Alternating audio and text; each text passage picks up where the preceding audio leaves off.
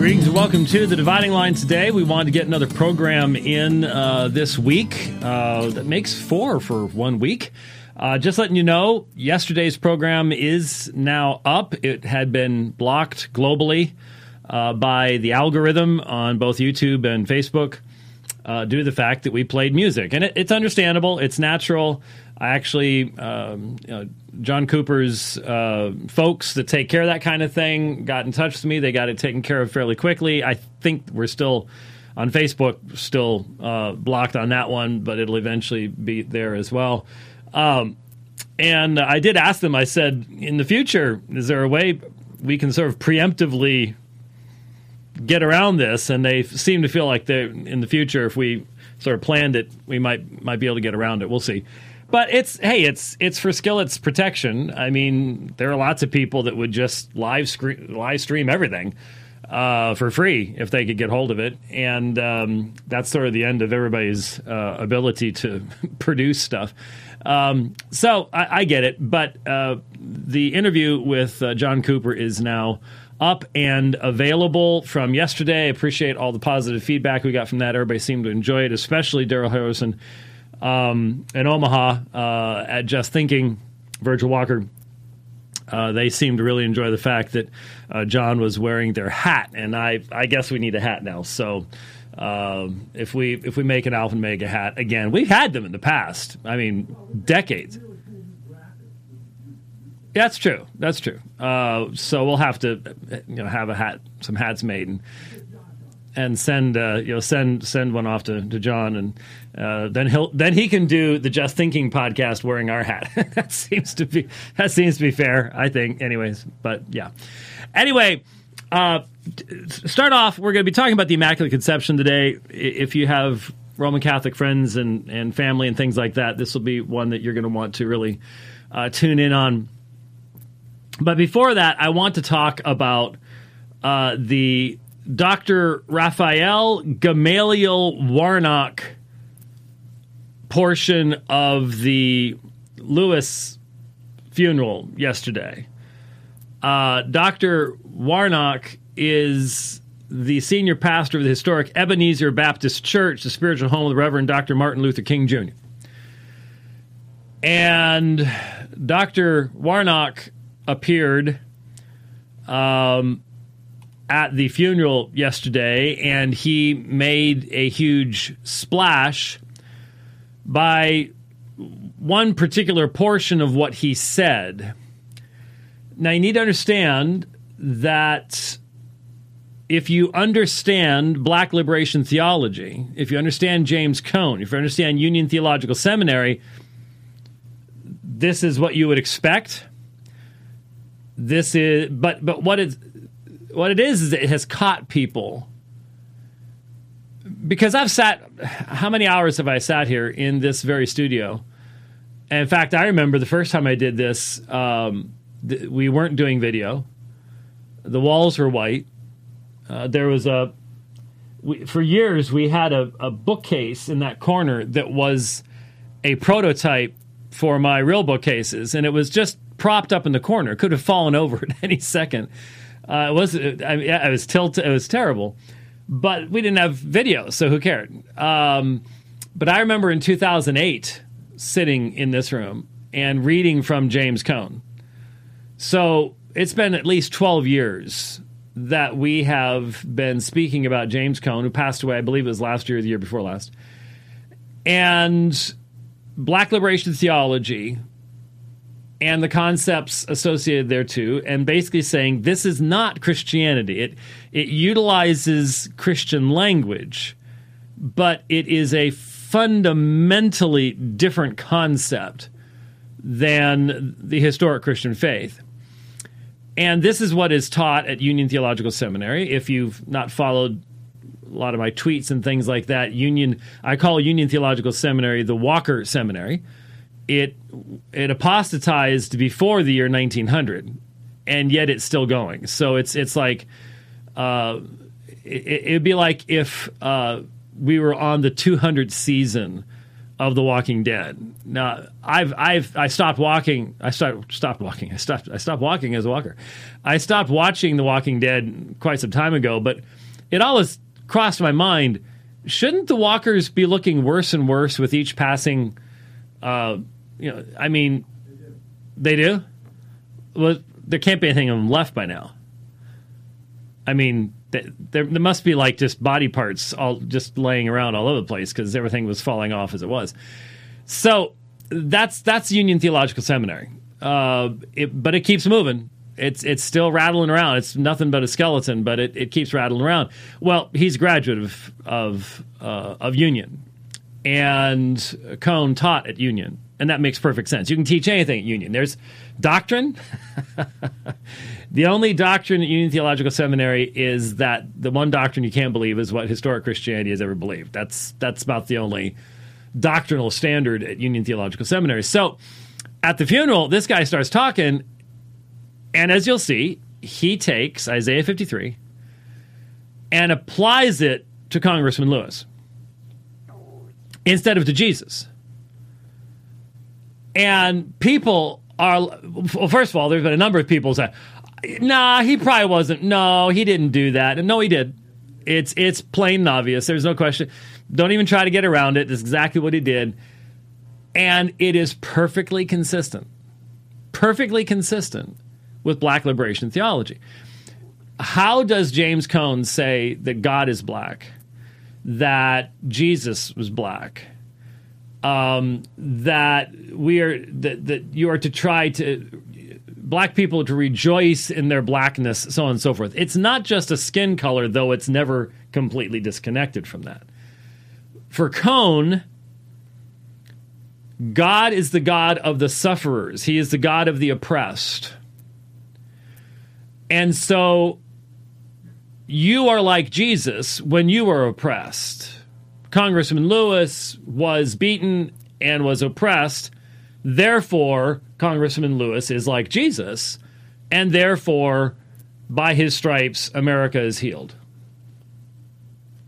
So it follows logically, if you understand the wildly and grossly racist and unbiblical categories of James Cone and his now extremely popular, influential offspring throughout the black religious community.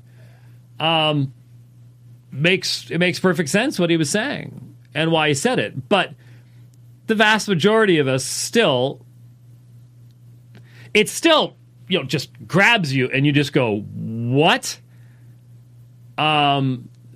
Seriously? But it's consistent with Cone. So let's just take a look at it. This is really low resolution. This is going to look bad unless you keep it down the bottom or something like that. But here's the section that got everybody all in a tizzy, and appropriately so. I'm not saying there's an excuse for this. I'm just simply explaining to you that there's a background to this. It's not like he just decided, oh, this doesn't sound good. I think I'll throw out some just rank, horrific, offensive heresy. No, this is black liberation theology. This is James Cone. So here we go. We celebrate John Lewis. He was wounded for America's transgressions, bruised for our iniquities. The chastisement of our peace was upon him, and by his stripes we are healed. So let's remember him today, and let's recommit tomorrow to standing together and fighting together and voting together and standing up on behalf of truth and righteousness together. So there you have, by his stripes we are healed, because he was oppressed. And God is the God of the oppressed, and only the God of the oppressed. So if he was oppressed, then we can apply this passage to him. It is the religion of wokeness. It should cause us to just stop and go, oh my goodness, how could anyone do that? And the number of people, it is astonishing how many people are defending what he had to say. defending what he said. By the way, I'm not going to be watching Twitter today at all because the net is bad. I do not understand how this works. Yesterday, we went for an hour and 15 minutes with John Cooper, and flawless. Well, I guess there was one slight dropout one, but we did great. And we had the Zoom stuff going, and today it's a roller coaster all over the place, and we've already done all the resetting that we can and stuff. I don't know. Sunspots, aliens, I have no idea. But that's extremely distracting to me to know that we're on, we're off, we're on, we're off, and so I won't be watching Twitter because that way I won't know, and we'll just have to upload this when we get a chance to upload it. And yeah. So anyway, just wanted to comment upon that because a lot of people were talking about it. You know, I just straightforward said this is blasphemous. It is, but you're not allowed to say that. Blasphemy itself is now a protected form of speech as long as it is racially appropriate blasphemy. That's where we are. That's where we are. And it will not be long before YouTube and Facebook and Instagram and Twitter are enforcing those theological standards upon the rest of us. Hopefully by now you've realized that the stuff that you thought was tin hat stuff for me, you're now experiencing yourself, so it wasn't tin hat stuff to begin with. And that's coming for us as well. So, again, while it is day, let us work, for the night is coming when no man can work. And that is a biblical truth and biblical reality. Okay, so I wanted to do something. It's been, I think, a decade since I did my last debate on the Immaculate Conception. I've done a number of debates. We debated up at the University of Utah with Jerry Matitix. We did Marian debates with Jerry on Long Island as well. I debated Christopher Ferrara on the subject. We're going to be getting that up on YouTube. We just discovered that it was never put on YouTube. Might as well get it there while we can. Give them a little something extra to have to delete in the not-too-distant future. But the audio is up on YouTube. And is the audio on sermon audio? No, we didn't. That one fell through the cracks. So, and it's interesting. I'm not sure if I'll have time to remember to link to it, but during that particular debate with Christopher Ferrara, he interestingly used a fake Augustine quote. He didn't know. I'm not accusing him of knowingly doing it. It's just there's such a long history of Roman Catholicism using fraudulent church history sources, made up citations.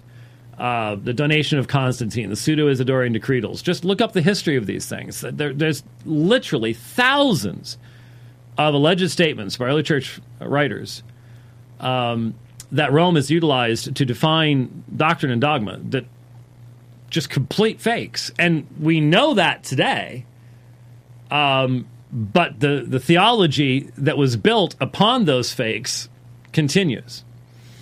And the reality is the majority of believers don't know where to go to look things up. Sometimes there are still many untranslated volumes of, for example, Origen's works that have not yet appeared in English. We just found, what was it, an Armenian manuscript that has, who was that? Was that Chrysostom?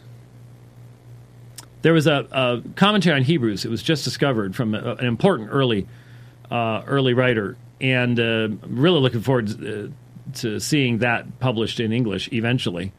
I don't read Armenian. That's not Armenian, by the way. I do read Armenian, just not Armenian. And even those of us who have fairly decent patristic resources, and not just the 38-volume Erdman set, but a lot of the early church fathers set that's published outside of the Erdman's material, and a lot of the electronic stuff and TLG CD-ROMs and Patrologia Latina and all the rest of that kind of stuff. It's still challenging to track down a lot of the citations that appear in material. Cyril of Alexandria? Okay. Figured that's what you were looking up. Anyway, this might seem to many people to be somewhat of a esoteric topic. We're looking at the meltdown of the United States government and hence entering into a period of tremendous global insecurity and change and undoubtedly violence and fundamental degradation of the quality of life globally. That's just the only outcome of what's going on here. Whether you like it or not, this nation has been a force for stability. And so you might say that's all we should be talking about. Well, I don't know about you, but talking only about that brings about depression. I'm not the only person noticing all the discussions of a sharp rise in suicides and everything else that's going on in the world right now. And the issues of the gospel do not go away just because there's an election coming up and one side is doing everything it can to destroy the country before the election even takes place so that they can then rule the country for the rest of time, drive it into the ground. These issues will still be relevant on November 5th, November 6th, so on and so forth. And unfortunately, especially topics that deal with church history end up being topics that are rife for abuse because most people have such a disconnect from church history, from the sources of church history. And of course, if you're new to the program, over the years, many people have asked me what were the classes that you took, college, Bible college, seminary, that have been the most helpful to you in doing apologetics, and I've always given the same answers: Greek and church history. Greek, Hebrew to a lesser extent, knowing the biblical languages, teaching the biblical languages, but then church history, because every cult and ism abuses church history. Every cult and ism. So the Mormons will attempt to quote from sources of church history in substantiation of their claims. Now, no one in church history believed what Joseph Smith believed by any stretch of the imagination. But that won't stop people at BYU from quoting things and putting them in a completely foreign context. And how many people can then call them on it? Jehovah's Witnesses, well known for their abuse of church history. I've told a very enjoyable story in the past of my discussion with a pioneer Jehovah's Witness on the subject of the testimony of Ignatius of Antioch to the deity of Christ and how he was just horrifically and purposely misrepresented by the Watchtower Society many years ago. I wrote a lengthy article on the subject that documented this type of thing. But again, for most people, for most Jehovah's Witnesses, they wouldn't know where to go, and they would never even have the inclination to look. When it comes to the subject of Roman Catholicism, today, I find amongst non-Roman Catholics, so, I could say Protestants, but I'm not sure that term has almost any meaning any longer. Even those who use the term don't know where it came from. They don't know the historical context of the Diet of Spire in 1529 and the Holy Roman Empire and Charles V and all the rest of that kind of stuff. And so non-Catholics, in other words, those who do not submit to the self-claimed authority of the Bishop of Rome. Now, there's a number of communions under that. It's not just Roman Catholicism. That's sort of a blanket term that would refer to them all, but you've got Byzantine Catholics and things like that that are in communion with Rome, but want to be differentiated traditionally, liturgically within that context. And then you have the Eastern Orthodox churches. And there is a resurgence of interest. It goes in waves. I've seen this more than once. I'm old enough now to start seeing these waves as they go along. But there's a resurgence of interest in Eastern Orthodoxy, and they have their own issues, very, very different mindset than at least true Eastern Orthodox folks from the East. American Eastern Orthodoxy argues very much like Rome, but real Eastern Orthodoxy from the East has a very mystical mindset and a mindset very different from those of us in the West, and therefore the things they even would find to be central in argumentation are not the same things that we would find to be central in argumentation. Anyway, the point is that large majority of non-Roman Catholic, non-Eastern Orthodox, general evangelicals do not know where they stand in church history. They do not. How many times have you seen church history classes offered, even when a church is big enough to offer Christian theology courses or things like apologetics courses? It's very, very rare for people to know. And so when they encounter people from different perspectives, very often we are talking past each other and not prepared to hear what's being said.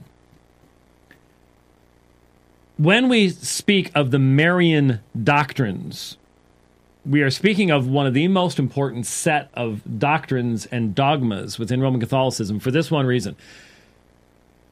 If you go to heavily Roman Catholic areas, culturally Roman Catholic areas, if you go to Mexico, almost anywhere in Mexico, throughout Central America, in fact, into South America, you will find the most vivid dedication to Mary, the Virgin of Guadalupe. You will find people who live their lives with the central religious character of their lives is Mary.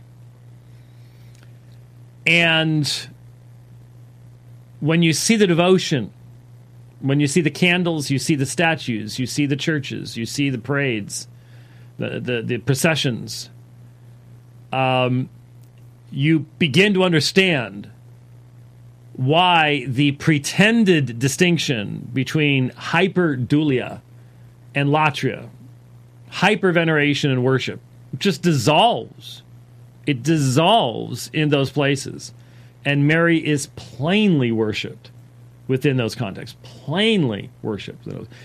You can try to make those other arguments all you want. They fail biblically. They collapse biblically. Both dulia, duliuo, and latruo are both translations of a hav from the Hebrew. That's just a fact. You can't get around it. That's why Rome denies sola scriptura, because if you apply the standard of Scripture, it falls apart. But that's the experience that many people have. The Marian doctrines, we'll call them doctrines, I'll explain between doctrine and dogma in a moment, are not only central to the experience of most Roman Catholics.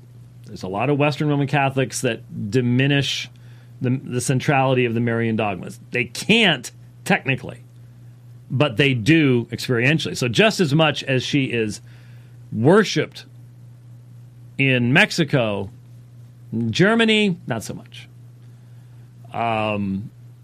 Sure, you'll find pockets, but you'll find a lot of quote-unquote Roman Catholics in Europe, for example, that have really no Marian devotion at all.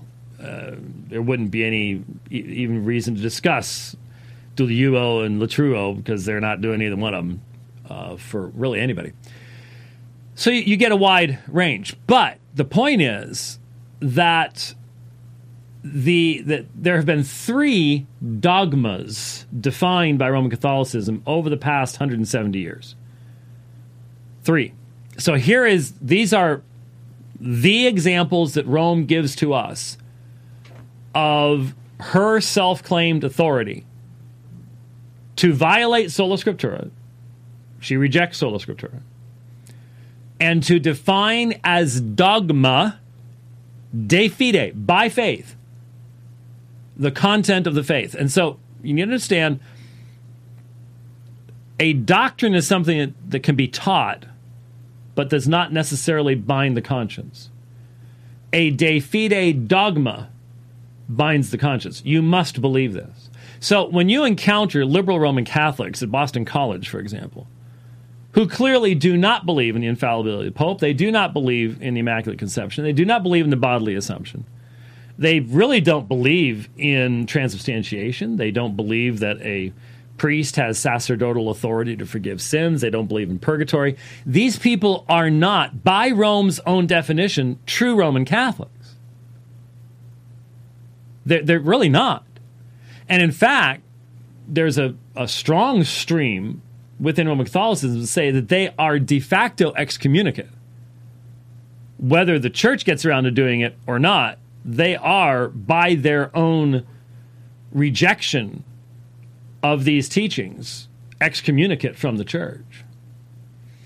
That's why there are certain priests that will stand up to Joe Biden and these other leftist Democrats who claim to be Roman Catholics. Well, wait a minute.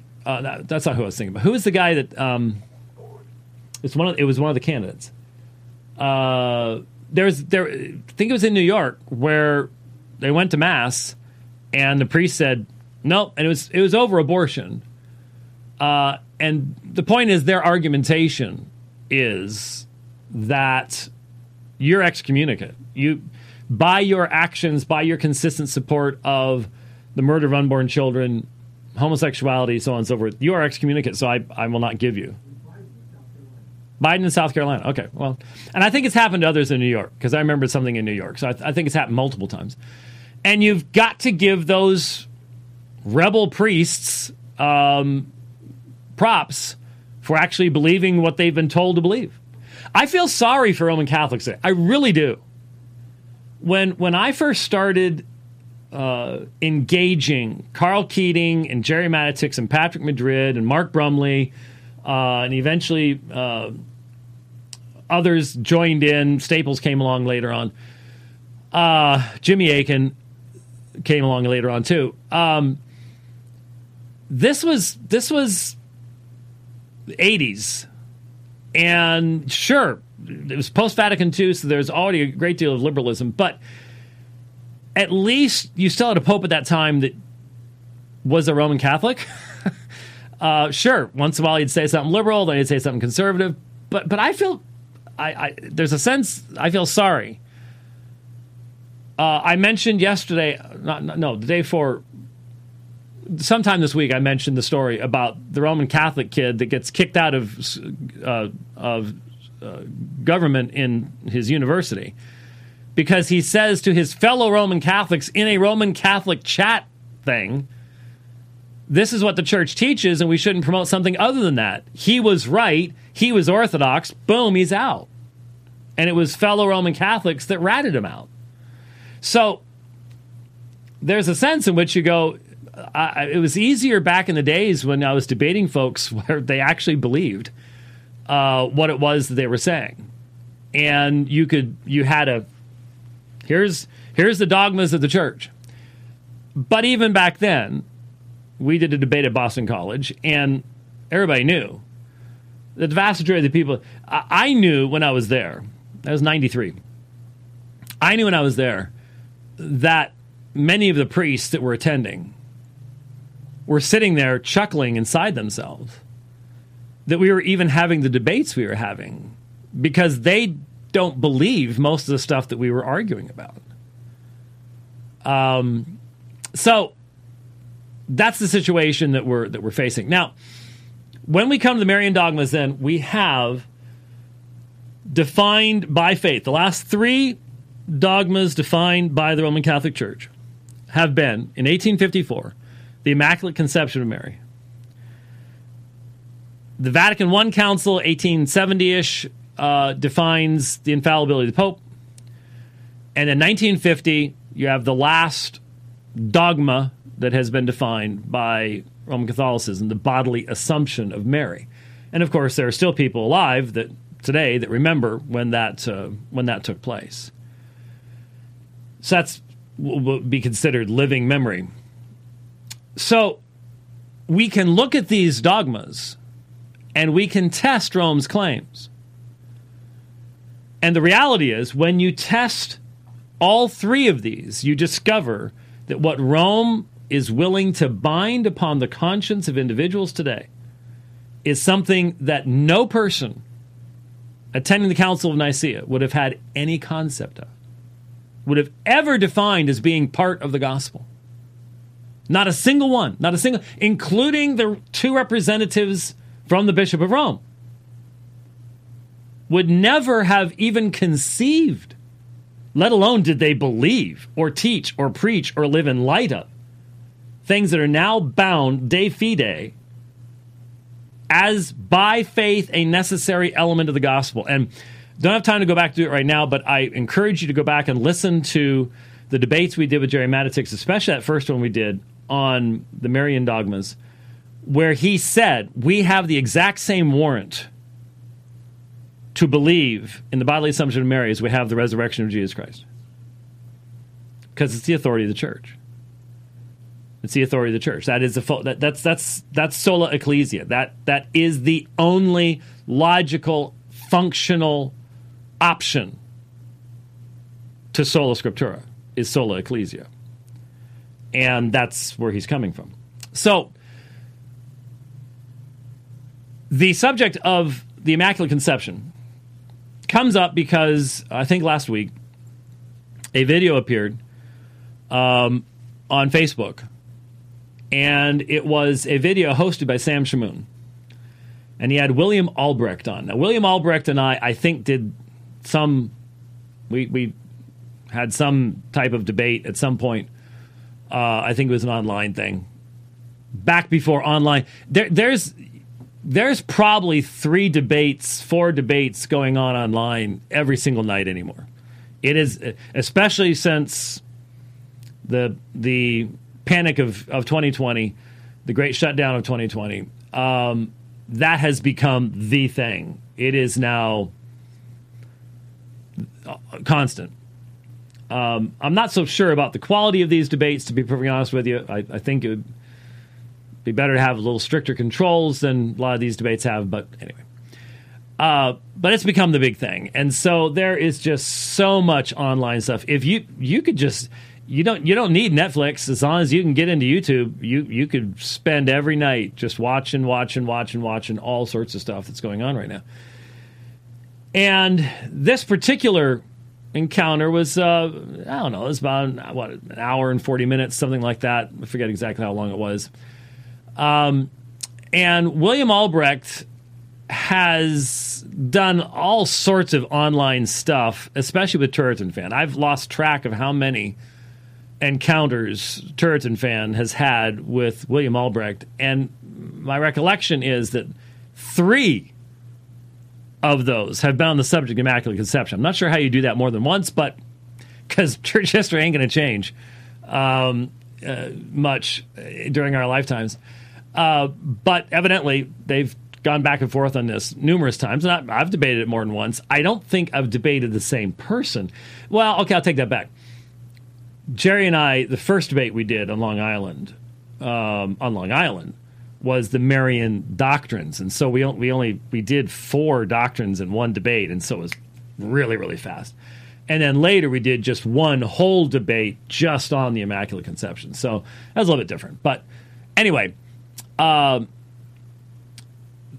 basically you had about it was about a 40-minute presentation from William Albrecht, and then since on YouTube you can do the YouTube chat thing, and you've got questions being asked. There was no pushback. There was there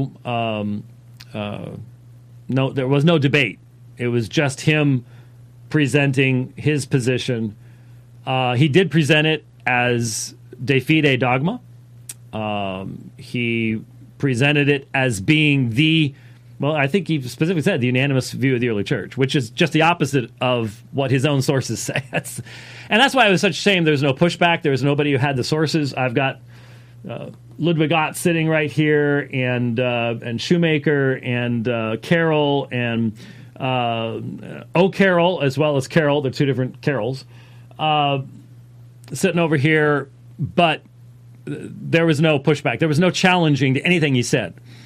His material was extremely flawed, and anyone who knows church history knows that. But it was just presented as, and he's going to be back on to make further presentations. So I wanted to talk about this subject to equip our current audience with what this dogma is and why no person who knows anything about church history or the Bible should ever believe it, or would ever believe it, if you just simply stood back and said, I'm going to examine the Bible and early church literature. Because this is a dogma that finds its origination with a British monk named Eadmer at the beginning of the 12th century. That's where it started. Those are the facts, and that's agreed upon by almost all historians. It really is. You wouldn't realize that listening to William Albrecht. But let's start with this before I even get into the definition and stuff like that, because that is important. It is important that we understand this. If you think the Immaculate Conception has something to do with the virgin birth of Jesus, you're really confused. You need to understand. I would estimate that 95% plus of non-Roman Catholics think the Immaculate Conception has to do with the virgin birth. That'd be my guess, unless you're a former Roman Catholic. But I know I've run into many Roman Catholics, nominal Roman Catholics. I have no clue what the Immaculate Conception is either. So there you go. I mean, honestly, if I were to give a quiz right now to our regular audience, how well do you think you'd do? How much confidence do you have that you really understand what the concept of the Immaculate Conception is? Like I said, it's defined in Effabilis Deus. That's the name of the papal pronouncement, papal bull, from 1854. So you can find it online. And you can read it for yourself, including the anathema at the end if you reject it. So, as it was defined, this isn't a take it or leave it type thing. This isn't a, well, it would be better if you believe this. No, you are anathematized if you do not believe this. The papacy of 1854, what was the date on the Papal Syllabus of Errors? Look up Papal Syllabus of Errors. I used to have it's very similar time frame. Within a couple decades of one or the other. I think it's actually afterwards. 18 what? 1864 or 54? 64. So a decade later. Yeah. So same time frame. Look up the Papal Syllabus of Errors. It is not ecumenical. It actually denounces religious freedom. But this was Rome at the time. This was non-postmodern. We are the one true church. That's right. That's within 6 years of papal infallibility. So, being pronounced. So, height of hubris on Rome's part.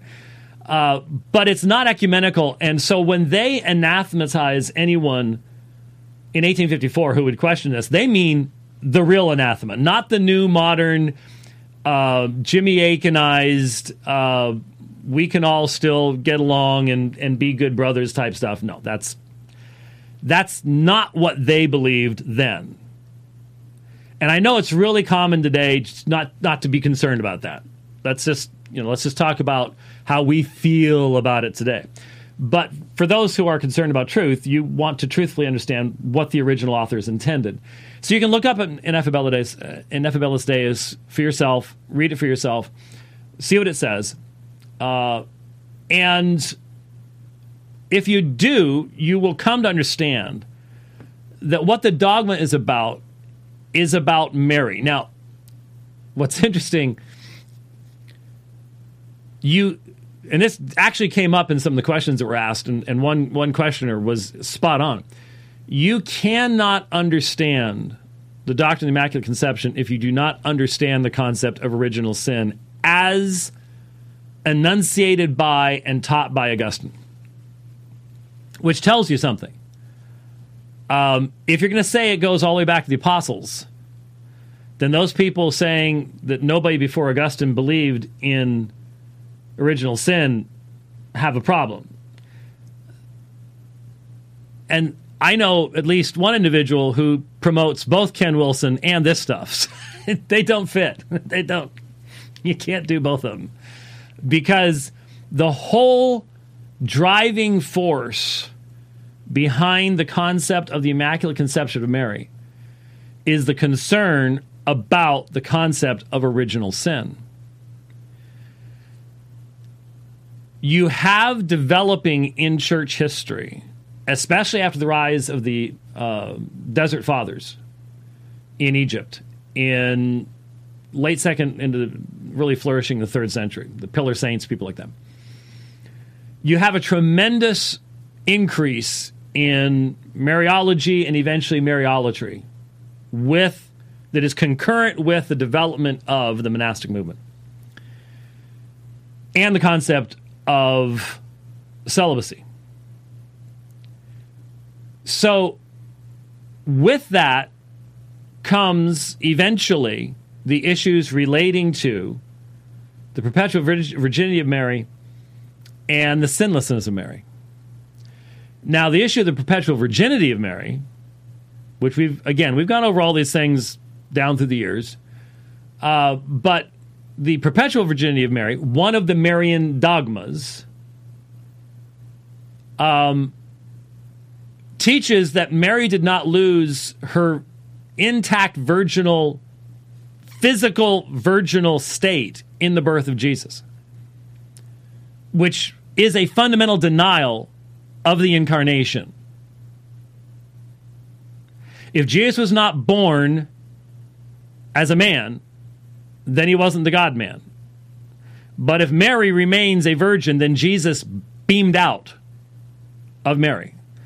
The first source that suggests anything like this is the Protevangelium of James, which is plainly Gnostic in its orientation.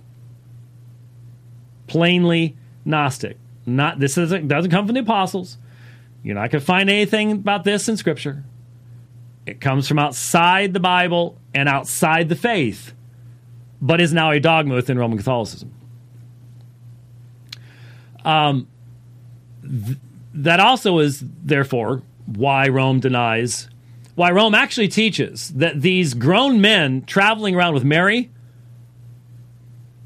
are either actually not her children at all, but are children of Joseph by a previous wife, or are cousins. So the natural use of language that you would use when Jesus heals Peter's mother-in-law. We know what a mother-in-law is, but we don't know what brothers are. We don't know what sisters are. Those words have to be redefined by a later doctrine and dogma. That's what you have in Roman Catholicism. That's why Rome denies sola scriptura. You would never come up with Rome's unique doctrines if you practice sola scriptura, if you actually just listen to what the apostles themselves said. It's not possible. They have to come up with some other source, and that other source is tradition, which is whatever Rome says it is. They can never tell you, here is tradition. It's whatever Rome says. And in fact, from an Orthodox perspective today, tradition now includes the Immaculate Conception, bodily Assumption, papal infallibility, and all the rest of that kind of stuff.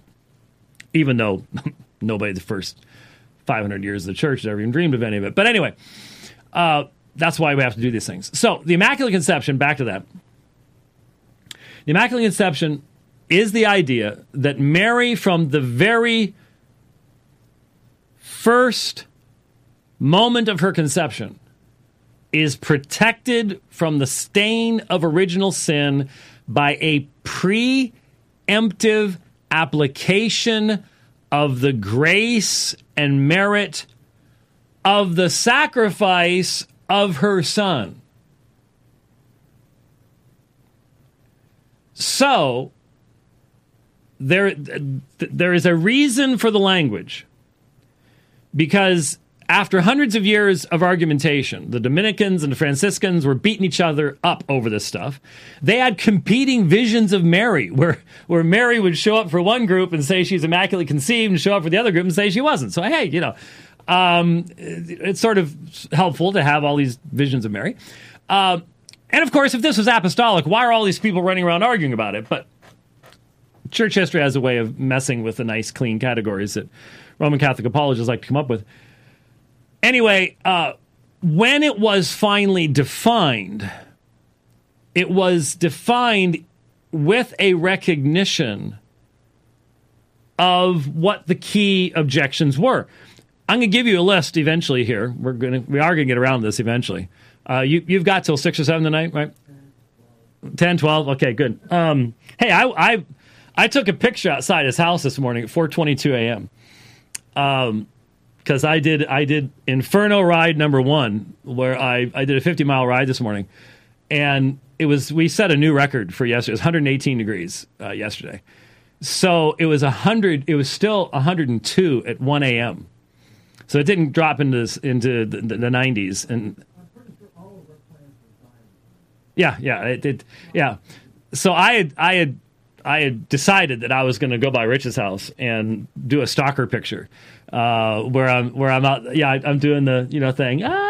You're asleep, ha ha. And I was the only person moving around at that time in the morning. It was fun. Why did I say that? See, we totally fell off the thing there. See, you've got to stop. You've got to stop. I think you did. I'm gonna blame you for it, but sorry. Yes, I know. So the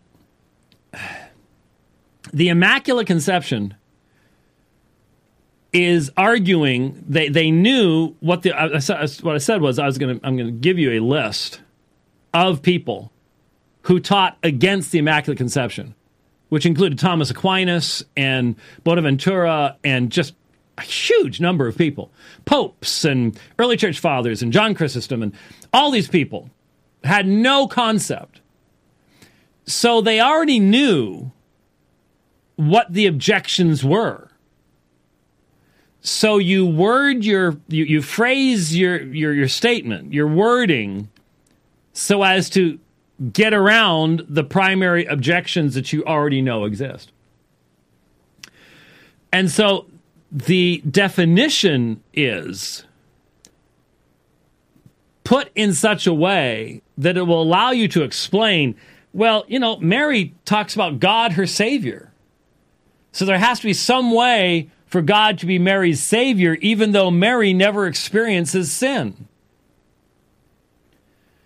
And so the idea is that Mary, from the first moment of her conception, there's this application of the merits of Christ anticipatorily applied to her so that she is supernaturally protected from the stain of original sin, and hence is most fitting to be the mother of God, the one who gives birth to the God-man, the Messiah, Jesus. And so this is defined in 1854. So one of the illustrations that's been used to help you understand what this is all about is the idea of a mud pit in the forest.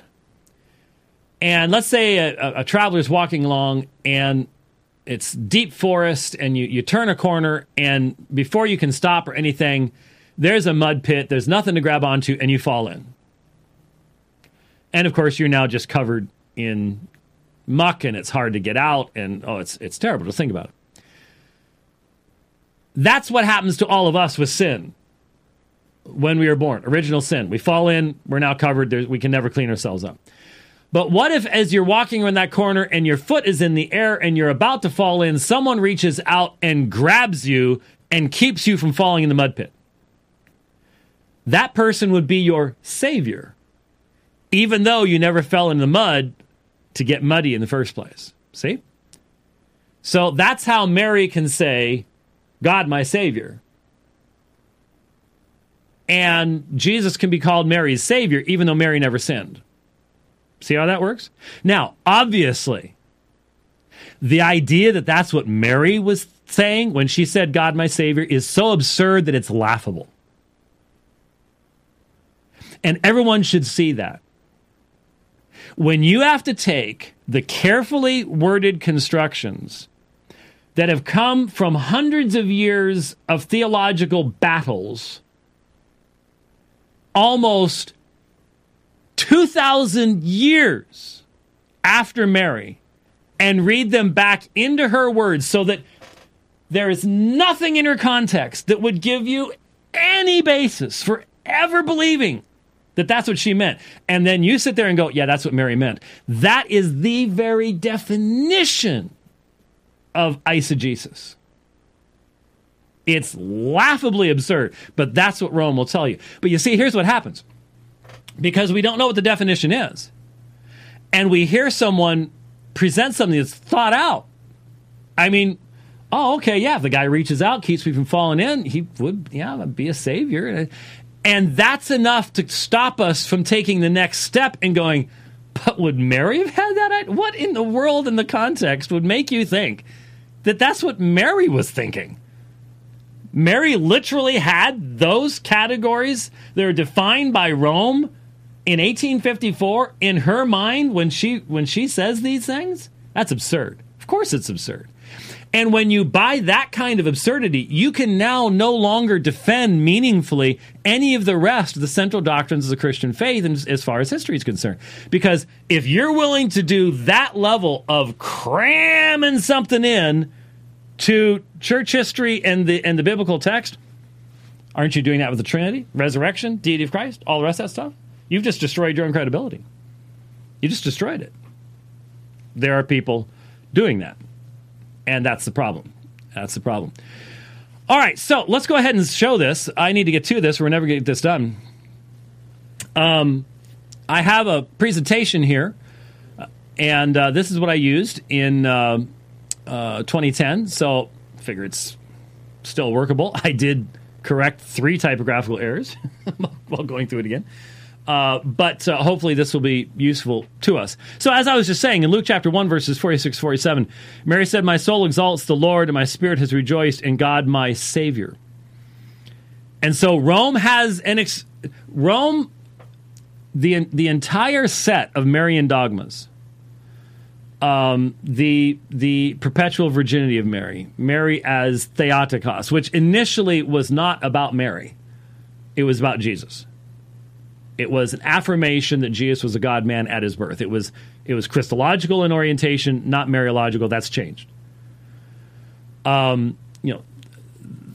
virgin birth of Jesus, then the sinlessness of Mary, perpetual virginity of Mary, then the definition of the Immaculate Conception, bodily Assumption, and there are further dogmas that could be defined in the future. There is the movement with millions of signatories to it, to have the Pope define Mary as co-redemptrix, co-mediatrix, and advocate for the people of God. That's another subject to get to at another point. But Rome builds upon the very small amount of data in the New Testament about Mary. And there's very few texts about Mary. Very few texts about Mary. They will read Mary into other texts just because they need it. But every text about Mary will be filled to the brim with allegorical interpretation and everything else. Because you've got a huge edifice, you got to find some type of foundation for it. Got to find some type of foundation. So they know all the texts. And so as I said, Mary says, my spirit has rejoiced in God, my Savior. Now, if we utilized the same exegesis that we use for the Trinity, the deity of Christ, person, Holy Spirit, resurrection, inspiration of Scripture, doctrine of atonement, all those things. If we use that same methodology here, we would not find in these words anything about Mary using the term Savior here in anything that is even remotely connected to the idea of a preemptive application of the merits of her Son that protects her from original sin. But Rome doesn't do that and doesn't have to. Because one of the things that's illustrated by looking at all the Marian dogmas is the difference between sola scriptura and sola ecclesia. Between Scripture as your ultimate authority and the Church as your ultimate authority, with Scripture being the Church's playground to do with as she wishes. When you apply one set of exegetical standards to one text and a completely different set to another text, you really aren't showing much respect for the Word of God. And that's what Rome does. In these texts, that's very, very clear. Doop, doop. I'm not sure why this is not allowing me to go to the next...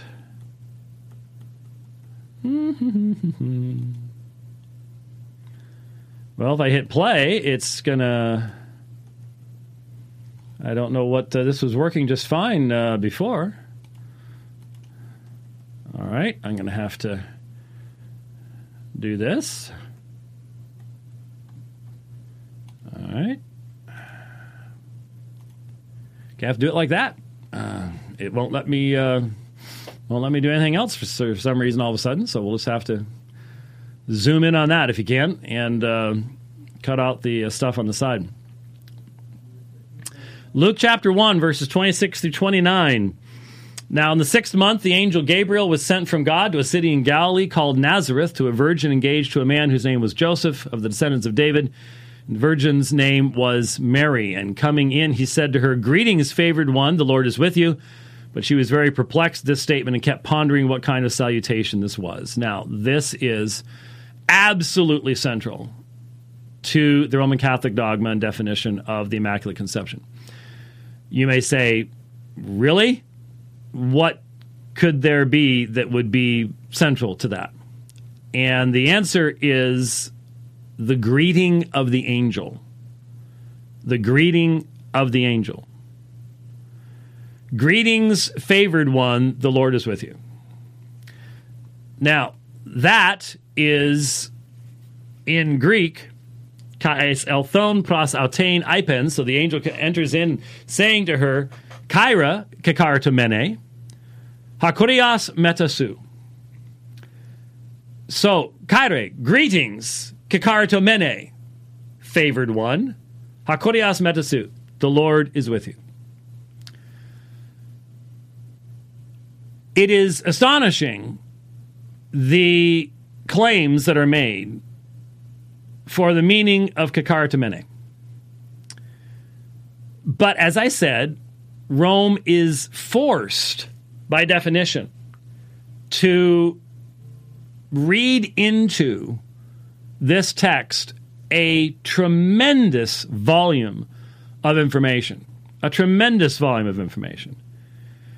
So that every defender of the concept of the Immaculate Conception will tell you that what kakartomene communicates is the idea that Mary has always been full of grace, fully graced, and hence could never have been under the influence of sin, and hence was immaculately conceived. So an angelic greeting in Luke is presented as the foundation. Now, they admit the Bible's not specifically trying to teach this, but this is the assertion that is being made. Are we stuck with that up there, or I'm confused? Yeah. So the problem is that that is not... Oh, how did that happen?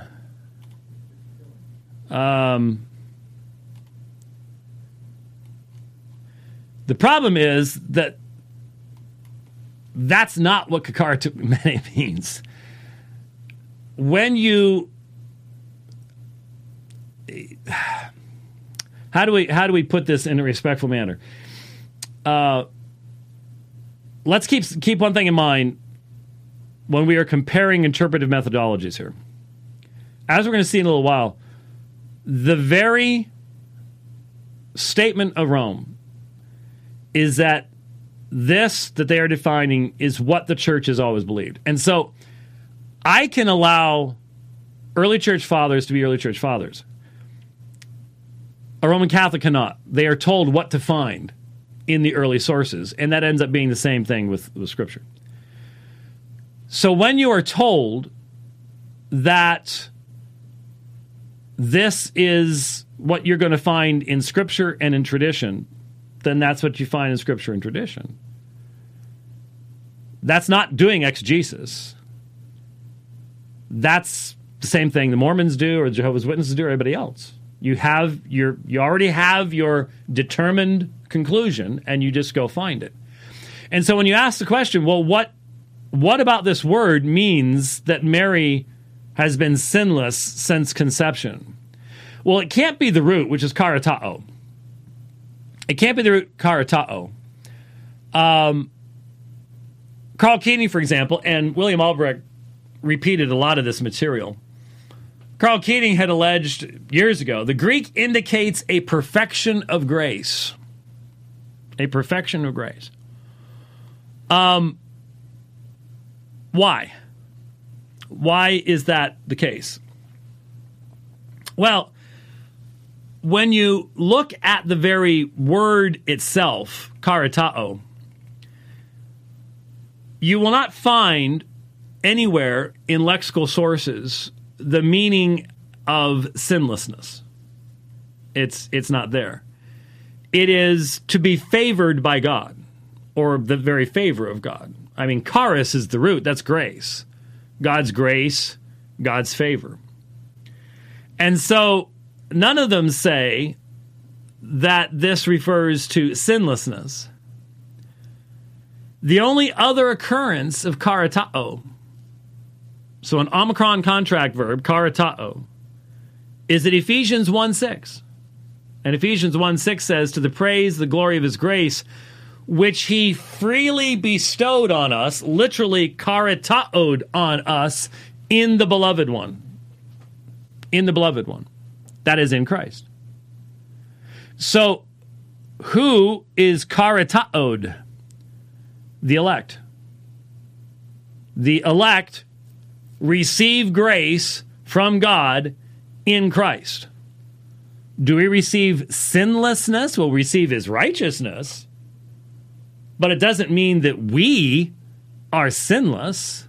It has nothing to do with sinlessness. It has to do with the favor of God. The elect received the favor of God in Christ Jesus. Mary was blessed by God to be chosen to be the mother of the Messiah. Has nothing to do with sinlessness. It has nothing to do with perfections of graces. Nothing to do with it at all. So it can't come from karatao. So where does it come from? Well, it's a participle, you see.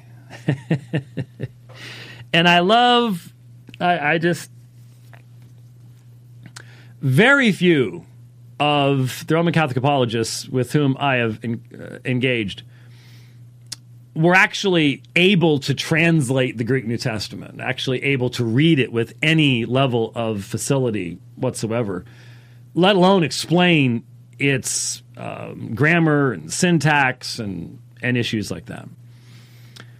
And so when you hear people talking about, well, it's a perfect participle, and so that means that this action of grace has been completed in the past, and that's why she's never been under the dominion of sin and things like that. Now remember, never been under the dominion of sin. That's your later theology being read back into this. We're trying to find what the source of it is. And is an angelic greeting to Mary, announcing to her that she's going to be the mother of the Messiah, is that sufficient to demonstrate that that was what was being communicated? The problem is that if you want to utilize this type of participial argument, the results don't work real well. Because a perfect passive participle is used in Matthew 25:34. Come, you who are blessed by my Father. So if the use of that form of a participle means it's always been that way in the life of the individual, that means that for Christians, we could now make the argument that the blessing of God has been ours from the time of our conception, and so we're immaculately conceived too, right? Because, I mean, that would be a blessing. Or 1 Thessalonians 1:4, knowing, brethren, beloved by God. So, obviously, God loves that which is sinless, and therefore we've been immaculately conceived because we've been loved by God from the beginning, right? I mean, it's fitting, and that's what this is. It's a fittingness argument, which can be used to prove anything, as we will point out later on. 2 Thessalonians 2:13, but we should always give thanks to you, brethren, beloved by the Lord. Okay? So, neither the meaning of the word nor the form of the word actually, and this was something that Albrecht said multiple times, he said, well, the Greek proves. He actually seemed to indicate that he can actually read Greek. I'd like to know where he has taught Greek. I'd like to know if he's published anything that demonstrates his facility in the language. Maybe publish some studies of perfect passive participles and their utilization in the New Testament, outside the New Testament, maybe using the Thesaurus Lingua Graeci resources, stuff like that. I'd be interested in seeing any of that. I've not seen any of that from him. But the reality is that what we have here, utilizing the same kind of hermeneutics and interpretation that we would use in talking about anything else, is the angel says, greetings, you are favored by God, the Lord is with you. And in verse 30, he's going to say the same thing again, without any of the grace stuff. And that's all there is. There's absolutely nothing in the text that would tell us, oh, look at this. This is actually a huge dogma here. No, there's nothing there whatsoever about any of that. Now, it's also extremely important to understand the Protoevangelium. The Protoevangelium, I will put enmity between you and the woman, and between your offspring and her offspring. He shall bruise your head, you shall bruise his heel. Genesis chapter 3. There is a problem in the Latin Vulgate. There is a mistranslation. Yes, Jerome was actually fallible. Well, and his transmitters were also fallible. In the Vulgate, you have ipsa cantaret caput tuum, the feminine form. The New Vulgate says ipsum, the masculine. But the statement Ineffabilis Deus that defines this as a dogma is in error in its understanding of the Vulgate, and takes it as the feminine, she. The result of this is fascinating. Look at this. Now, Ludwig Ott, here's Ludwig Ott, Fundamentals of Catholic Dogma. Ludwig Ott, right here. Ludwig Ott was called the Great Ludwig Ott by Mr. Albrecht at least 3 times, maybe more, during the course of the presentation he made. The Great Ludwig Ott. The Great Ludwig Ott says, the bull does not give any authentic explanation of the passage. It must also be observed that the infallibility of the papal doctrinal decision extends only to the dogma as such and not to the reasons given as leading up to the dogma. I want you to think about that. I want you to think about what is being said here. Papal infallibility is one of the most useless creations of the fevered mind of man I've ever seen. And I say that having debated it a number of times with Roman Catholic apologists who gave completely different presentations as to why it's true, contradictory presentations. And they could do it because it doesn't mean anything. Papal infallibility means that if the Pope was right, he was infallible, and if he was wrong, he wasn't. So you can never know. You can never know whether what the Pope is saying is infallible or not. But here you discover the Pope can be wrong about the scripture he's interpreting. And you can say, the bull does not give any authentic explanation of the passage. Of course it does. Would the Pope have agreed with this? No, but the Pope's dead. So now we can go, yeah, he was wrong about that. It's sort of like Sixtus and his infallible Vulgate. You know, the Pope came up with an infallible Vulgate, and no one uses it anymore because it was quite fallible. But at the time, the Pope thought it was infallible, so hey, but the bull does not give any authentic explanation of the passage. The Pope thought differently.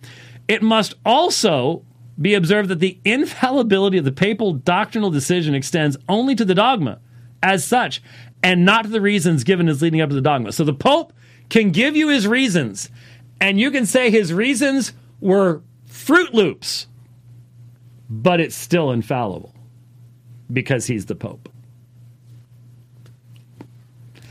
I didn't write it. The great Ludwig Ott did. So the dogma was based upon a misunderstanding in Latin of the Proto-Evangelium, which Roman Catholics recognize today, but it's still dogma. It's just like the papacy itself, built upon so many of the citations from the Pseudo-Isidorian Decretals, all recognized as fraudulent today, but the papacy still stands. Its foundation's gone. It's just hanging up there in space, but yeah. Ott admits the necessary interpretation of the Proto-Evangelium found in Ineffabilis Deus, quote, this is the great Ludwig Ott. I'm sorry, is that his title? I need to make sure the great Ludwig Ott says that the necessary interpretation of the Proto-Evangelium found in Ineffabilis Deus is not found in the writings of the majority of the fathers, among them the great teachers of the East and West. End quote. Mr. Albrecht did not quote that part on the video. And in fact, anyone listening to that presentation by Mr. Albrecht would never, ever have come to the conclusion that Ludwig Ott did. Anybody listening to that would have thought, wow, everybody believed in this stuff. I mean, it's early and it's universal. It's just, everybody believed this. According to Ludwig Ott, it's not found in the writings of the majority of the fathers, among them the great teachers of the East and the West. That's right. It isn't. Luke 1:42. And she cried out with a loud voice and said, blessed are you among women, and blessed is the fruit of your womb. Every Roman Catholic knows that one because it's repeated over and over and over and over and over and over and over and over and over again in the Rosary. But I would point out that it says, blessed are you, eulage mene su en gunaixin, amongst women, not above women. Amongst, not above. That's the meaning of the language. Next, we need to address the concept of suitability.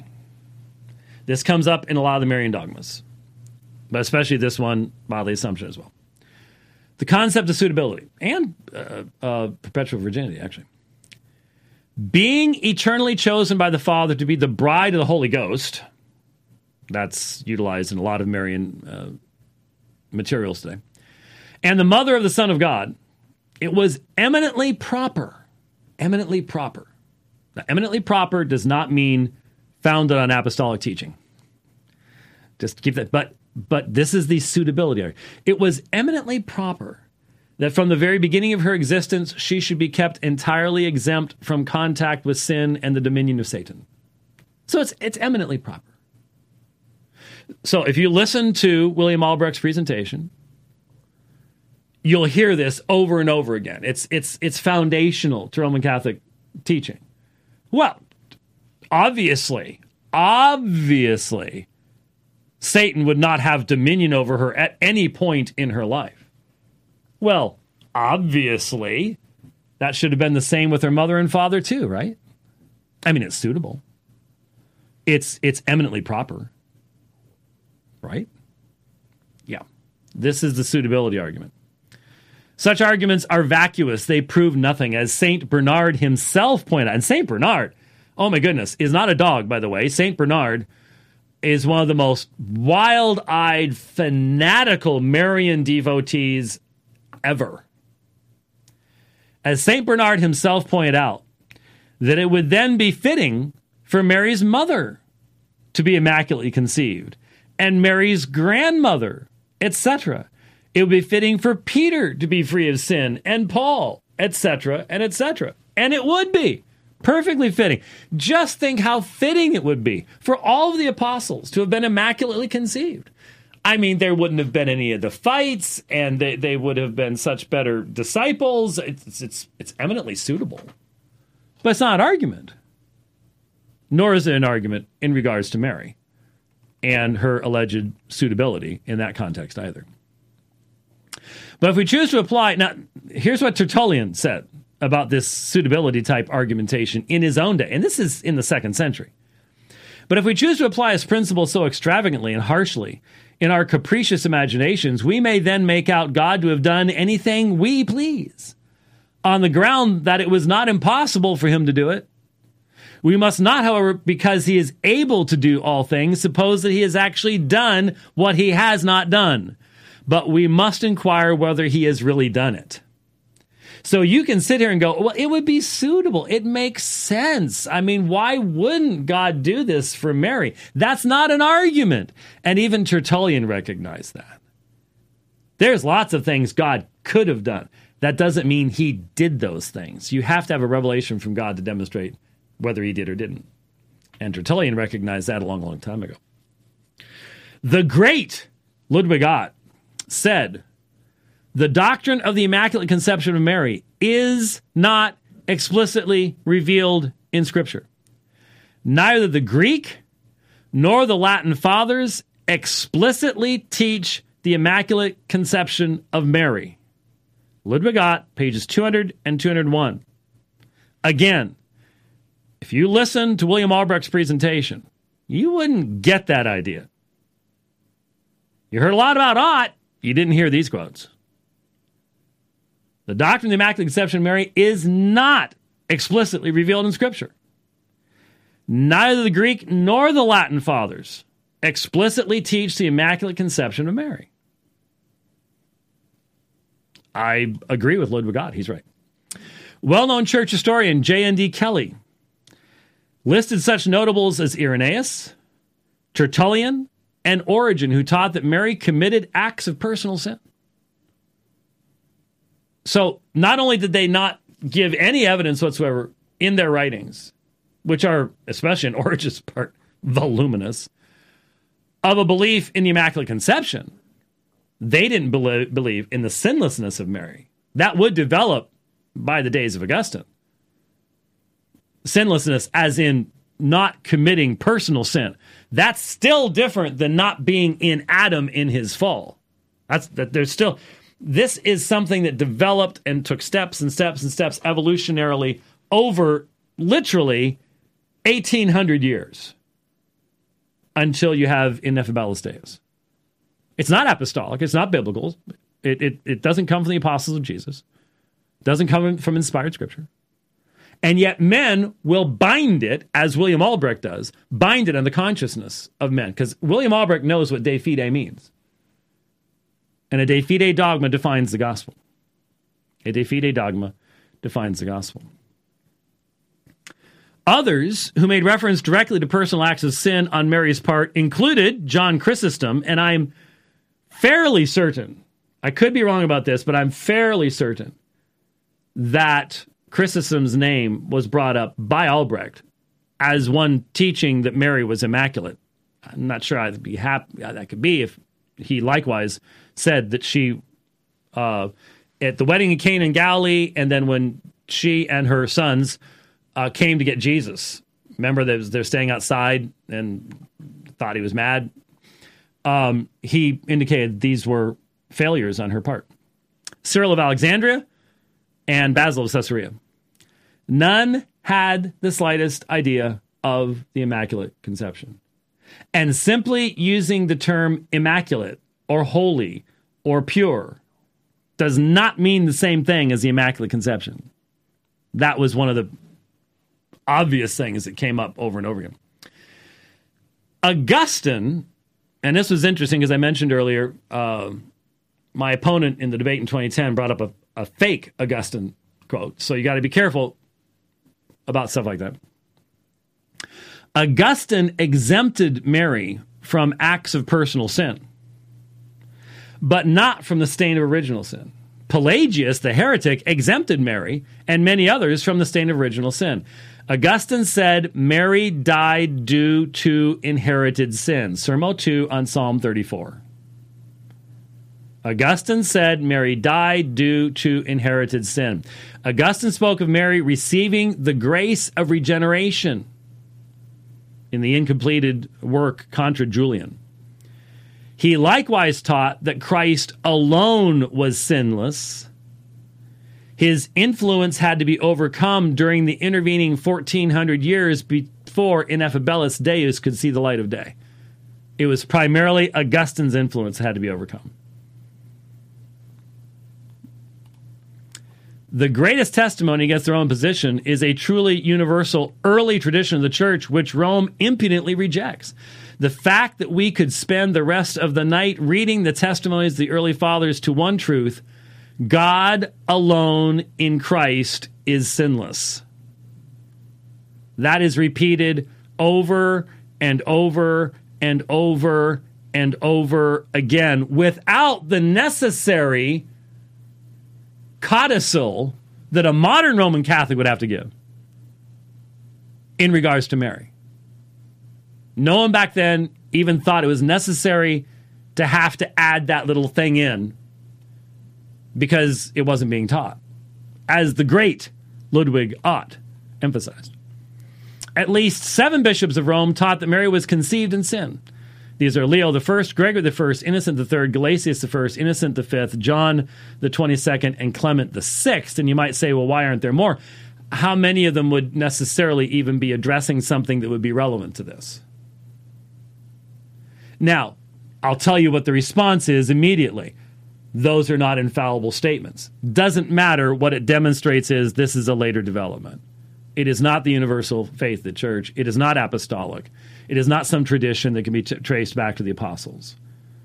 It is a development of doctrine that came out of other doctrines, many of which did not have their source, such as the perpetual virginity of Mary, even in inspired scripture, but instead Gnostic sources were the source of those things.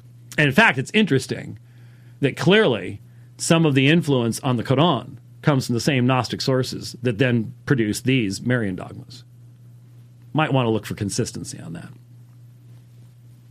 For centuries, Rome left the matter undecided, and great debates took place over the topic. The Dominicans and the Franciscans fought viciously over it. Well, why? I thought it was apostolic. Why would there be fighting over it in this way, right? Saint Brigitte had a vision of Mary supporting Immaculate Conception, while St. Catherine of Siena prophesied for the Dominicans that Mary was sanctified 3 hours after conception. Well, 3 hours? Why? What's that all about? Why even? So you've got saints and visions and stuff like that going on, and the Franciscans and the Dominicans duking it out behind the monastery. Ineffabilis Deus contains two fundamental errors that require its rejection by any truth-loving person. The error regarding Genesis 3:15 is fundamental. We already looked at that.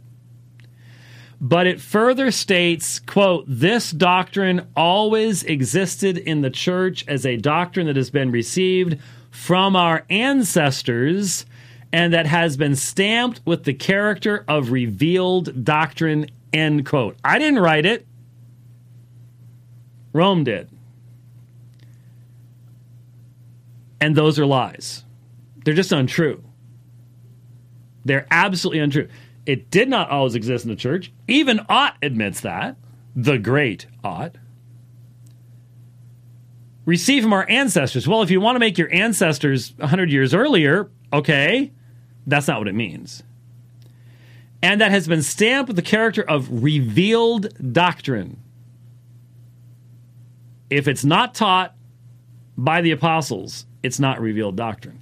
But this is where we really begin to recognize that these three dogmas, Immaculate Conception, Papal Infallibility, Bodily Assumption, do demonstrate that functionally Rome does not have a closed canon. This requires new revelation. That's why you deny sola scriptura, because you don't believe in sola scriptura, because you don't believe what the Scripture teaches. Pius IX, in his letter Ubi Primum, February 2nd, 1849, so 5 years before him, is asking the bishops of the world whether he should define the Immaculate Conception. Here's what he says. Great indeed is our trust in Mary, the resplendent glory of her merits, far exceeding all the choirs of angels, elevates her to the very steps of the throne of God. Her foot has crushed the head of Satan. Whoa, wait a minute. That's the misunderstanding of Genesis 3:15? That's the error of the Vulgate at Genesis 3:15? That's what the great Ludwig Ott says. We don't have to accept this, but this is the Bishop of Rome writing to the bishops. And he's in error. Just so we're following where this really came from. This didn't get read by William Albrecht in the presentation, by the way, just say in passing. Set up between Christ and his church, Mary, ever lovable and full of grace, always has delivered the Christian people from the greatest calamities and from the snares and assaults of all their enemies, ever rescuing them from ruin. The foundation of all our confidence, as you know well, venerable brethren, is found in the Blessed Virgin Mary. For God has committed to Mary the treasury of all good things, in order that everyone may know that through her are obtained every hope, every grace, and all salvation. For this is his will, that we obtain everything through Mary. Do you really think that this man was looking at history and Scripture in any type of truthful fashion? My friend, if you can't see the difference between that kind of Marian idolatry and the apostles of Jesus, you have no discernment whatsoever. None. None. Even with that letter, there were some who said, no, I don't think you should. The Archbishop of Paris, Ciboure, recognized the damage such a definition would do, for he knew it, quote, could be proved neither from the Scriptures nor from tradition, and to which reason and science raised insoluble, or at least inextricable, difficulties, end quote. There were some who said no, just as John Henry Cardinal Newman opposed papal infallibility until it was defined, then he bowed to it. There were those at the time said, Scriptures nor tradition teach it. Ott said Scriptures nor tradition explicitly teach it. Now you have to use explicitly because you want to leave room for the implicitly part. Philip Schaff, the dogma of the sinlessness of Mary is also un-Catholic. It lacks every one of the three marks of true Catholicity according to the canon of Vincent Lyonensis, Vincent of Lyon, which is professedly recognized by Rome herself. So you've heard people talk about the semper, the ubique, and the ab omnibus. So if it's been believed always and by everyone everywhere. So not just in one area, by everybody and at all periods of time in the church. So this is sort of a canon that some people utilize. And Schaff is saying it fails all three. And instead of a unanimous consent of the fathers in its favor, there is a unanimous silence or even protest of the fathers against it. For more than 10 centuries after the apostles, it was not dreamed of. And when first broached as a pious opinion, it was strenuously opposed and continued to be opposed till 1854 by many of the greatest saints and divines of the Roman Catholic Church, including St. Bernard. And like I said, this guy, the stuff he said about Mary will curl your hair, but he opposed it. And St. Thomas Aquinas and several popes. Creeds of Christendom 1:129. Even the medieval church stood opposed to the specific doctrine dogmatized by Rome in 1854. Bernard of Clairvaux rejected the view, saying it was contrary to tradition and damaged the dignity of Jesus Christ, the only sinless one. He asked of those who were beginning to promote the idea, whence they discovered such a hidden fact. On the same ground, they might appoint festivals for the conception of the parents, grandparents, and great-grandparents of Mary, and so on without end. The same ground was taken, substantially, by the greatest schoolmen of the Middle Ages till the beginning of the 14th century, Anselm of Canterbury, who closely followed Augustine, Peter the Lombard, the master of sentences, Alexander of Hales, the irrefragable doctor, St. Bonaventura, the seraphic doctor, Albertus Magnus, the wonderful doctor, St. Thomas Aquinas, the angelic doctor, and the very champion of orthodoxy, followed by the whole school of Thomas and the order of the Dominicans.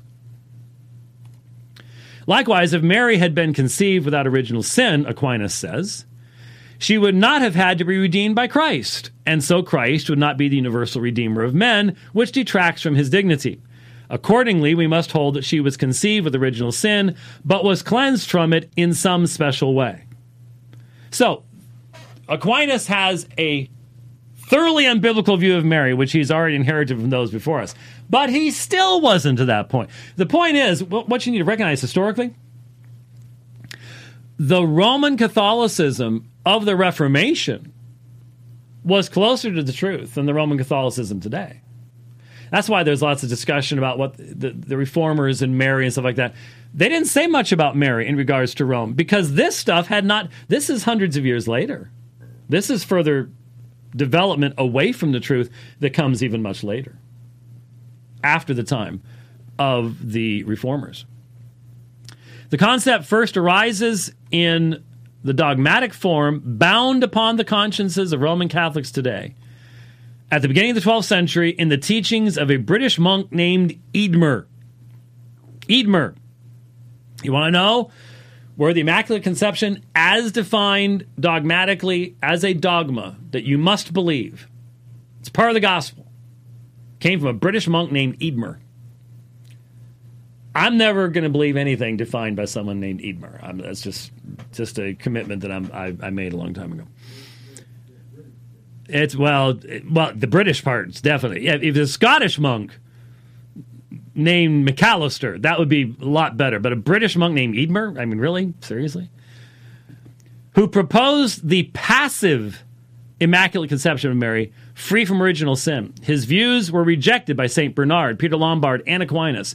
He used the argument, God could do it, he ought to do it, and therefore he did it. The suitability argument. God could do it, he ought to do it, and therefore he did it. Which, again, is the argument for anything. You can prove anything from that. Hence, here's the Ineffabilis Deus. Let me quote. Here is the dogmatic decree of the church. This is what William Albrecht defends. He better defend it. I would have no respect for him if he didn't defend this. This is what he's defending. Hence, if anyone shall dare, which God forbid, to think otherwise than as has been defined by us, let him know and understand that he is condemned by his own judgment, that he has suffered shipwreck in the faith, that he has separated from the unity of the church, and that furthermore, by his own action, he incurs the penalties established by law if he should dare to express in words or by writing or by any other outward means the errors he thinks in his heart. Do you think, now remember, 10 years later, papal syllabus of errors, look that up, read it. They mean every syllable of what's written here. This isn't the postmodern. There's no room in here for the wishy-washy ecumenical postmodernism of today. Rome meant this. Rome meant this. So let's summarize, since we've already gone for an hour and 35 minutes. Let's summarize. The concept of the sinlessness and immaculate conception of Mary is utterly foreign to the inspired scriptures, the foundation of the Christian faith. This is not something, even the great Ludwig Ott admits it is not taught explicitly.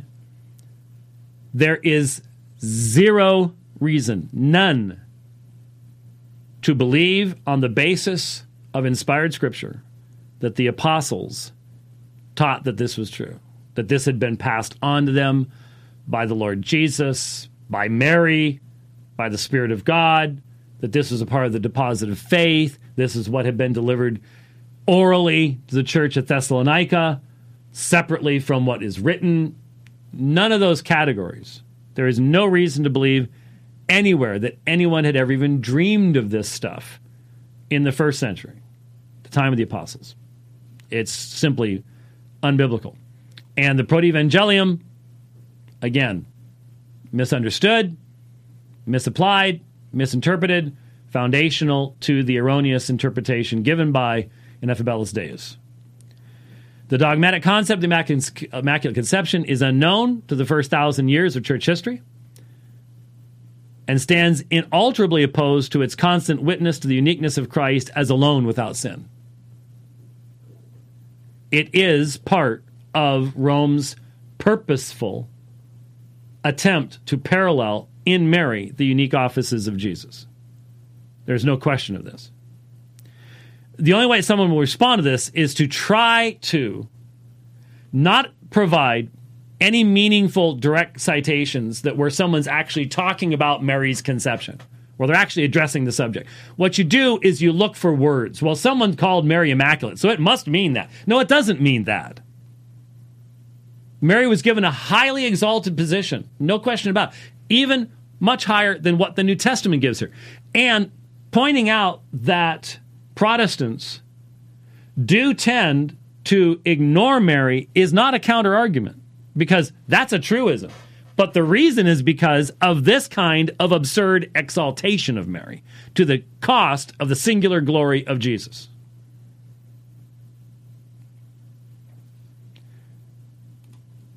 Even when the concept does appear, it is opposed by the vast majority of learned writers and is only promoted through religious zeal and factional infighting. Its final definition shows Rome is not bound by either Scripture or tradition. Because, think about it, the last three dogmas, Immaculate Conception, fallibility of the Pope, bodily assumption, are any of them taught by Scripture? Are any of them part of the tradition of the church of the first 500 years? No. No. And the only way that Rome has to try to shoehorn any of them into that time period is to absolutely abuse the sources they use. But they have to. They're told by Rome, this has been the constant faith of the church. That's why I say we can let the early church fathers be the early church fathers, and we can disagree with them. But when the Roman Catholic, to be faithful, is told, you will find this in Scripture, you will find this in the early fathers, they're just doing what they've been told to do. By binding this man-made, unbiblical, ahistorical dogma upon the consciences of men, Rome has forever separated herself from those who follow Christ his apostles, and the gospel they proclaim to the world. Remember, this is not an optional thing. This is not an optional thing. When you define something de fide, that's a dividing line. And you can get all the warm ecumenical fuzzies you want. That does not change the fact this is a dividing line. If Paul anathematized the Judaizers for adding one thing to the gospel, think of all the things that Rome has added to the gospel.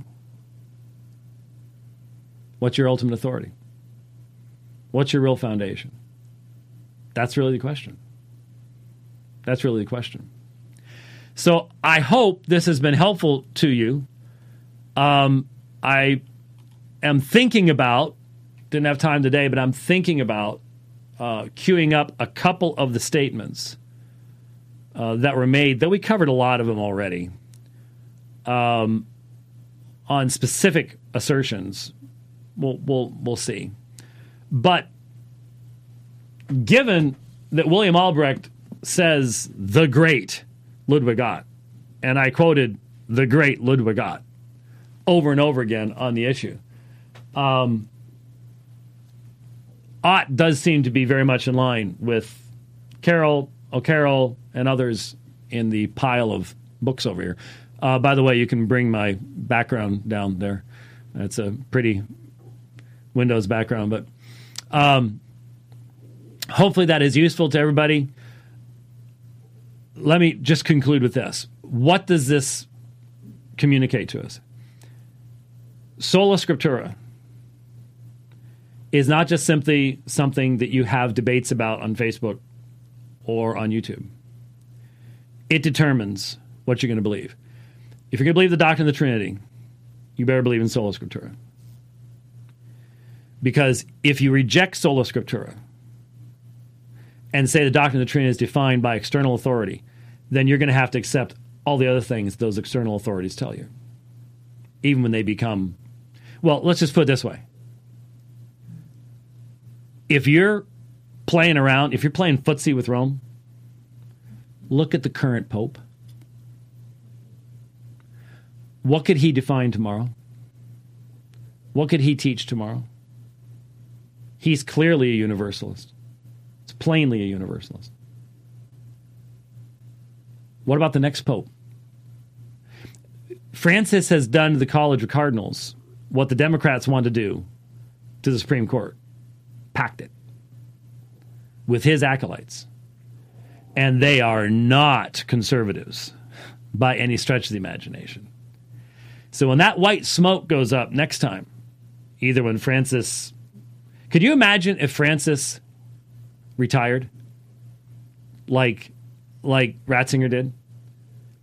Could you imagine 3?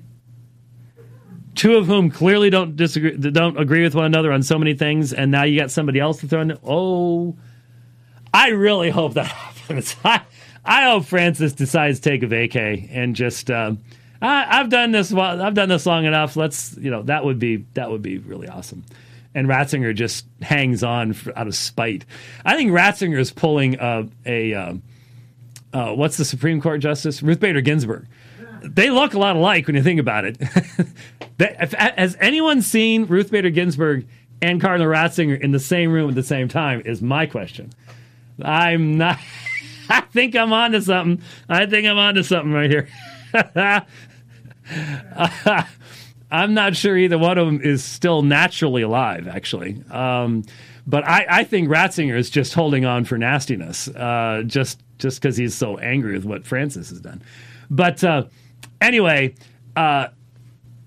if that's your ultimate authority, what confidence can you really have that your grandchildren will believe the same things you believe? See, I have perfect confidence that my grandchildren will believe the same things that I believe. You know why? Because this ain't changing anytime soon, okay? And this is what the saints have had from the beginning. This is Theopneustos, nothing else is. Nothing else is. This doesn't teach what Rome teaches. That's why Rome has to deny Sola Scriptura. And I feel for anybody who falls off this foundation. There is no firm foundation anyplace else. Nowhere else. Thanks for watching Dividing Line today. We'll be back next week, Lord willing. We'll see you then. God bless.